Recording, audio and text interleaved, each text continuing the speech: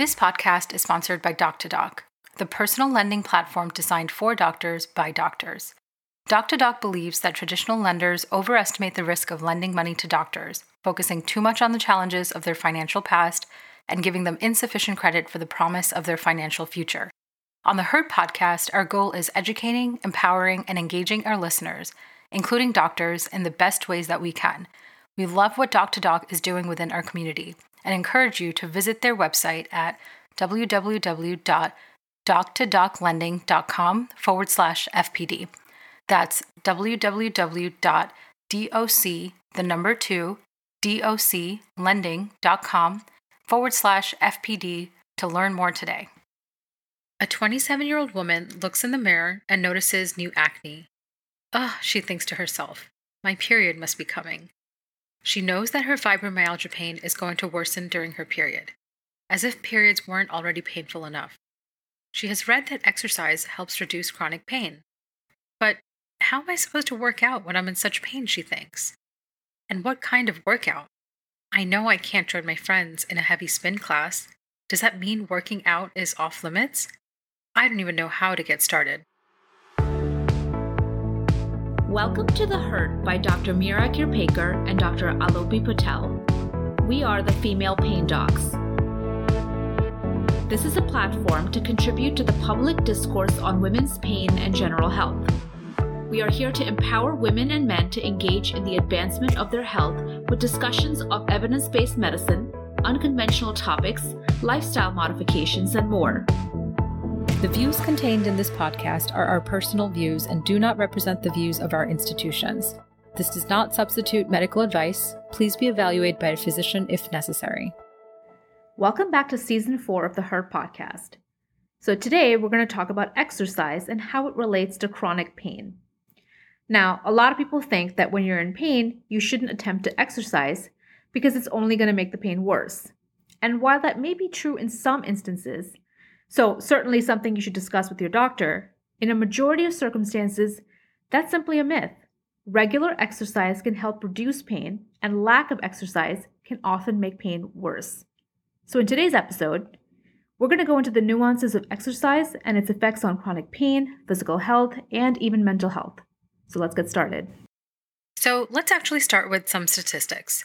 According to the World Health Organization, globally, 1 in 4 adults do not meet the recommended levels of physical activity.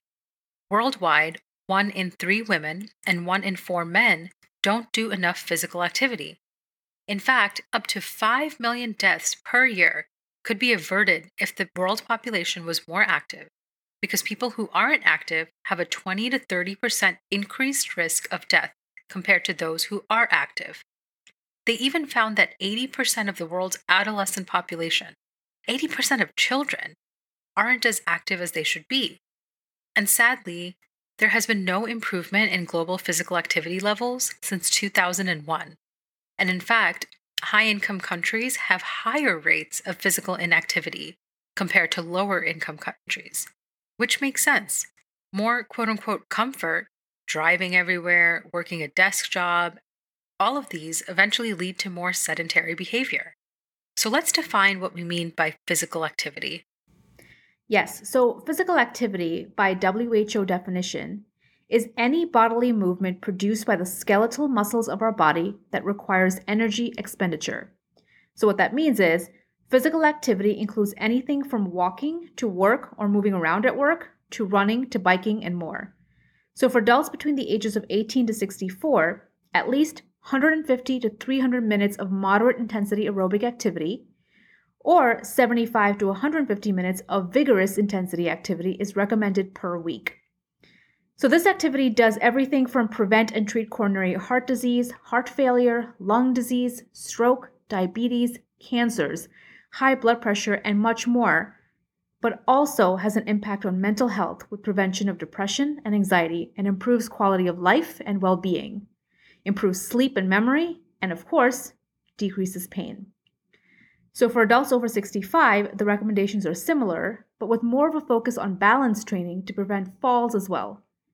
Now, muscle strengthening activities are also recommended 2 days a week for more health benefits. Now, you may ask, What if you have a chronic health condition like high blood pressure, diabetes, you're a cancer survivor, a prior heart attack, and more? Well, interestingly, the recommendations are the same. Now, of course, you should speak to your doctor to make sure there are no contraindications for the amount or type of exercise you want to do, but in general, physical activity is absolutely recommended. That's completely true. And let's not forget the benefits in pregnant and postpartum women. Physical activity is recommended for at least 150 minutes per week in pregnant and postpartum women. And this leads to decreases in fetal and maternal health problems like gestational hypertension or diabetes, as well as too much weight gain, which can also cause fetal problems, and ultimately can also help decrease the risk of postpartum depression. So now that we've talked about some of the overall general health benefits, let's dive more specifically into pain conditions as they relate to exercise. Let's first start by talking about how exercise improves pain. What is actually happening physiologically in your body? Well, there are a lot of different mechanisms that can occur in the body, but essentially the analgesic pathways, or essentially the pain relieving pathways in the brain, are activated. Regular exercise down-regulates the pathways involved in pain sensitization. In other words, making you less sensitive to pain. And they also upregulate the opioid pathway in the brain. In other words, the pain-relieving aspect of the brain. Regular exercise has also been shown to activate serotonin release, also known as the happy hormone. So overall, this leads to an improvement in mood and also can reduce the risk of anxiety and depression. Exactly. So when you think about it, exercise in many ways can help do the job of pain medications like opioids, since the same pathways are activated, as well as help with what antidepressants such as SSRI medications, which also cause serotonin release, do, all with using your own body's natural reserve instead of relying on medications with possible side effects. Now, of course, pain is complex, and medications may still be warranted. So, as any one treatment, such as exercise, may not be the complete answer, but it's certainly a component. So, with that, let's jump into some studies. So there have been many studies that have looked at a variety of exercises and whether pain improved for many different pain conditions. A big review article, a Cochrane review from 2017, looked at 381 studies with over 37,000 participants. The pain conditions they looked at included rheumatoid arthritis, osteoarthritis, fibromyalgia, low back pain, period pain, neck pain, and more.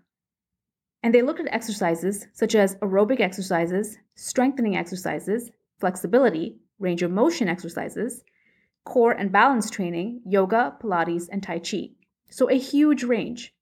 And overall, they found that exercise was favorable to reducing chronic pain with no negative effects other than some muscle soreness, which went away after a few weeks of exercise. But let's get into some more studies.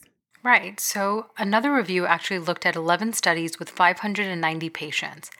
Here, patients with musculoskeletal problems, otherwise muscle and bone pain, participated in aerobic exercises like walking or cycling, with slow increases in duration of the exercise.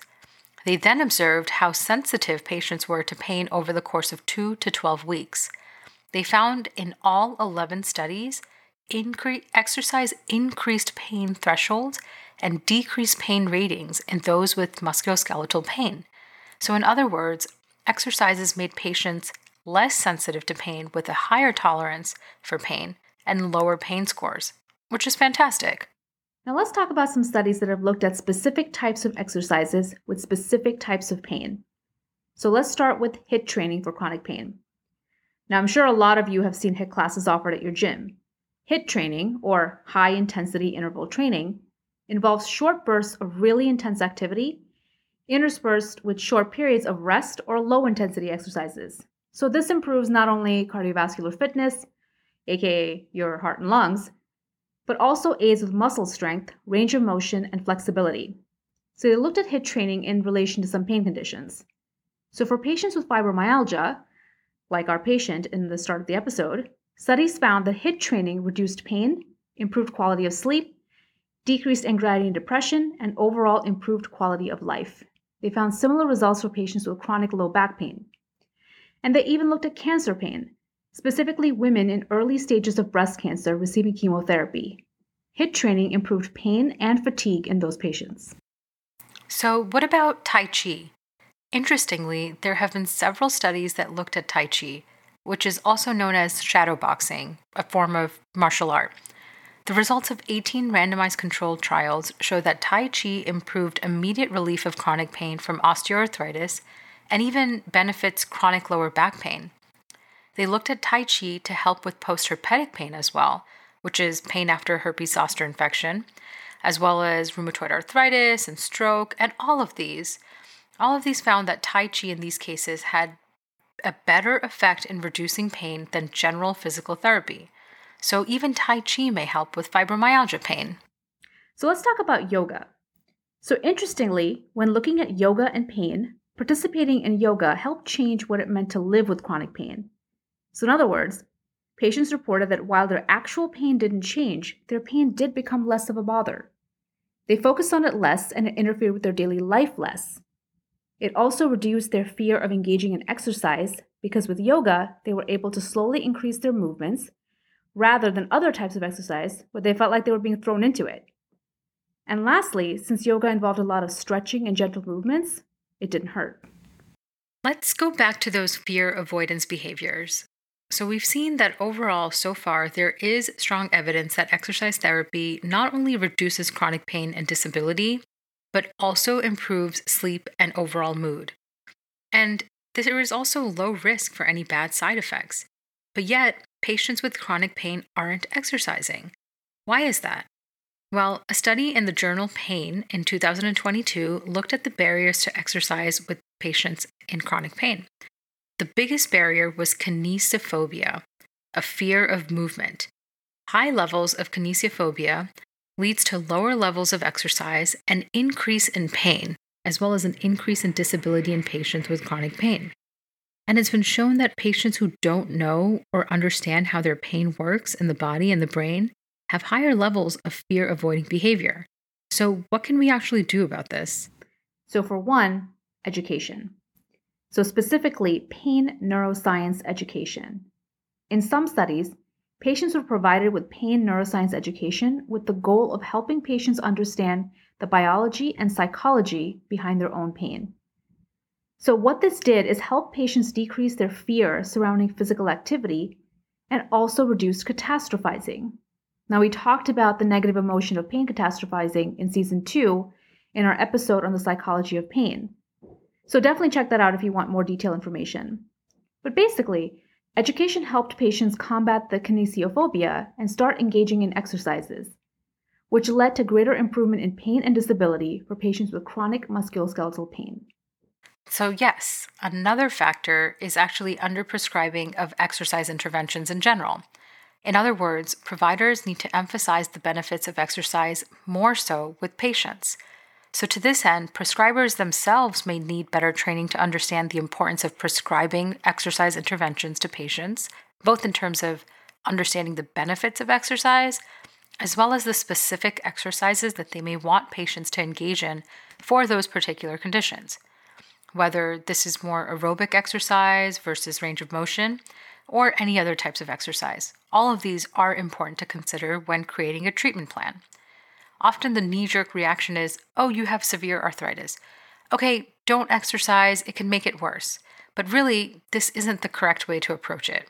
Patients may need modifications to their exercise regimen or a supervised exercise regimen with physical therapy, but eliminating exercise in general is the wrong move. Right.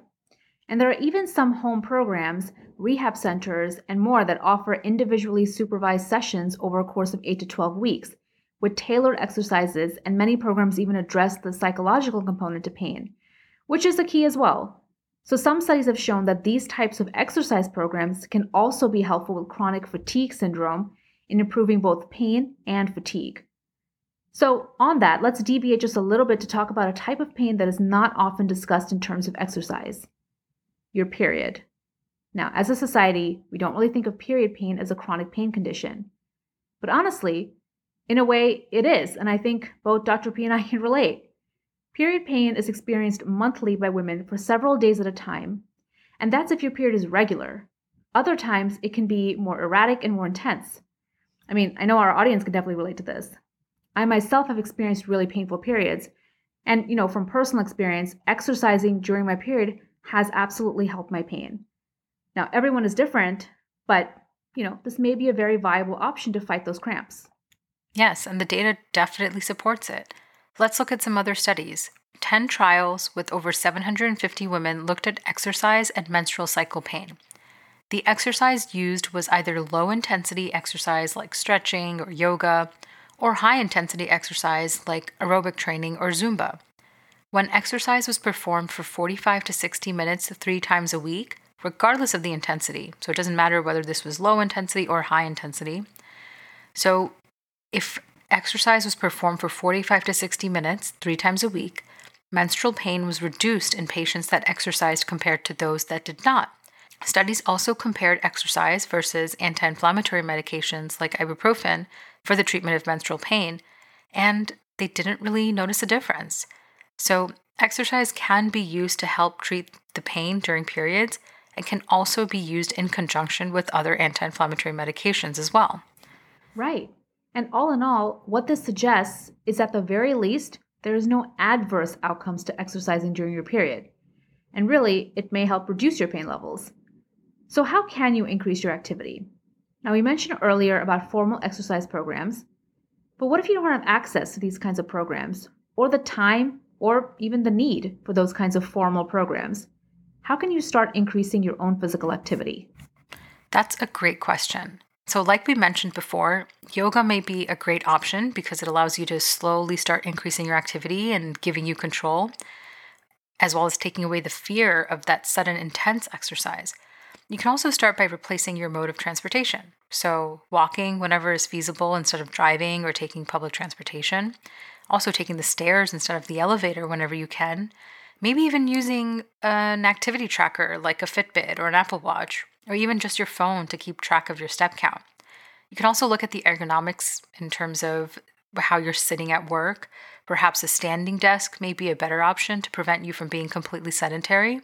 You can also look into some community-based programs for sports or look into groups you can join to ensure you stay active, like running groups, outdoor yoga groups, and more. There are so many different options now.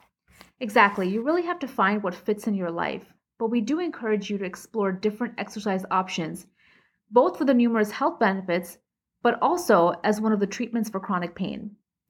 Now, we know that finding treatments for pain can be really challenging, so we do hope that this episode has been informative for your journey. Thank you so much for joining us.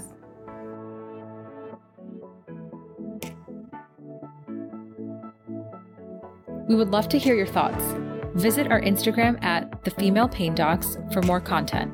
Send us an email at thefemalepaindocs@gmail.com if you have any topics in particular you would like us to discuss. You can also visit our website at www.thefemalepaindocs.com. See you next time.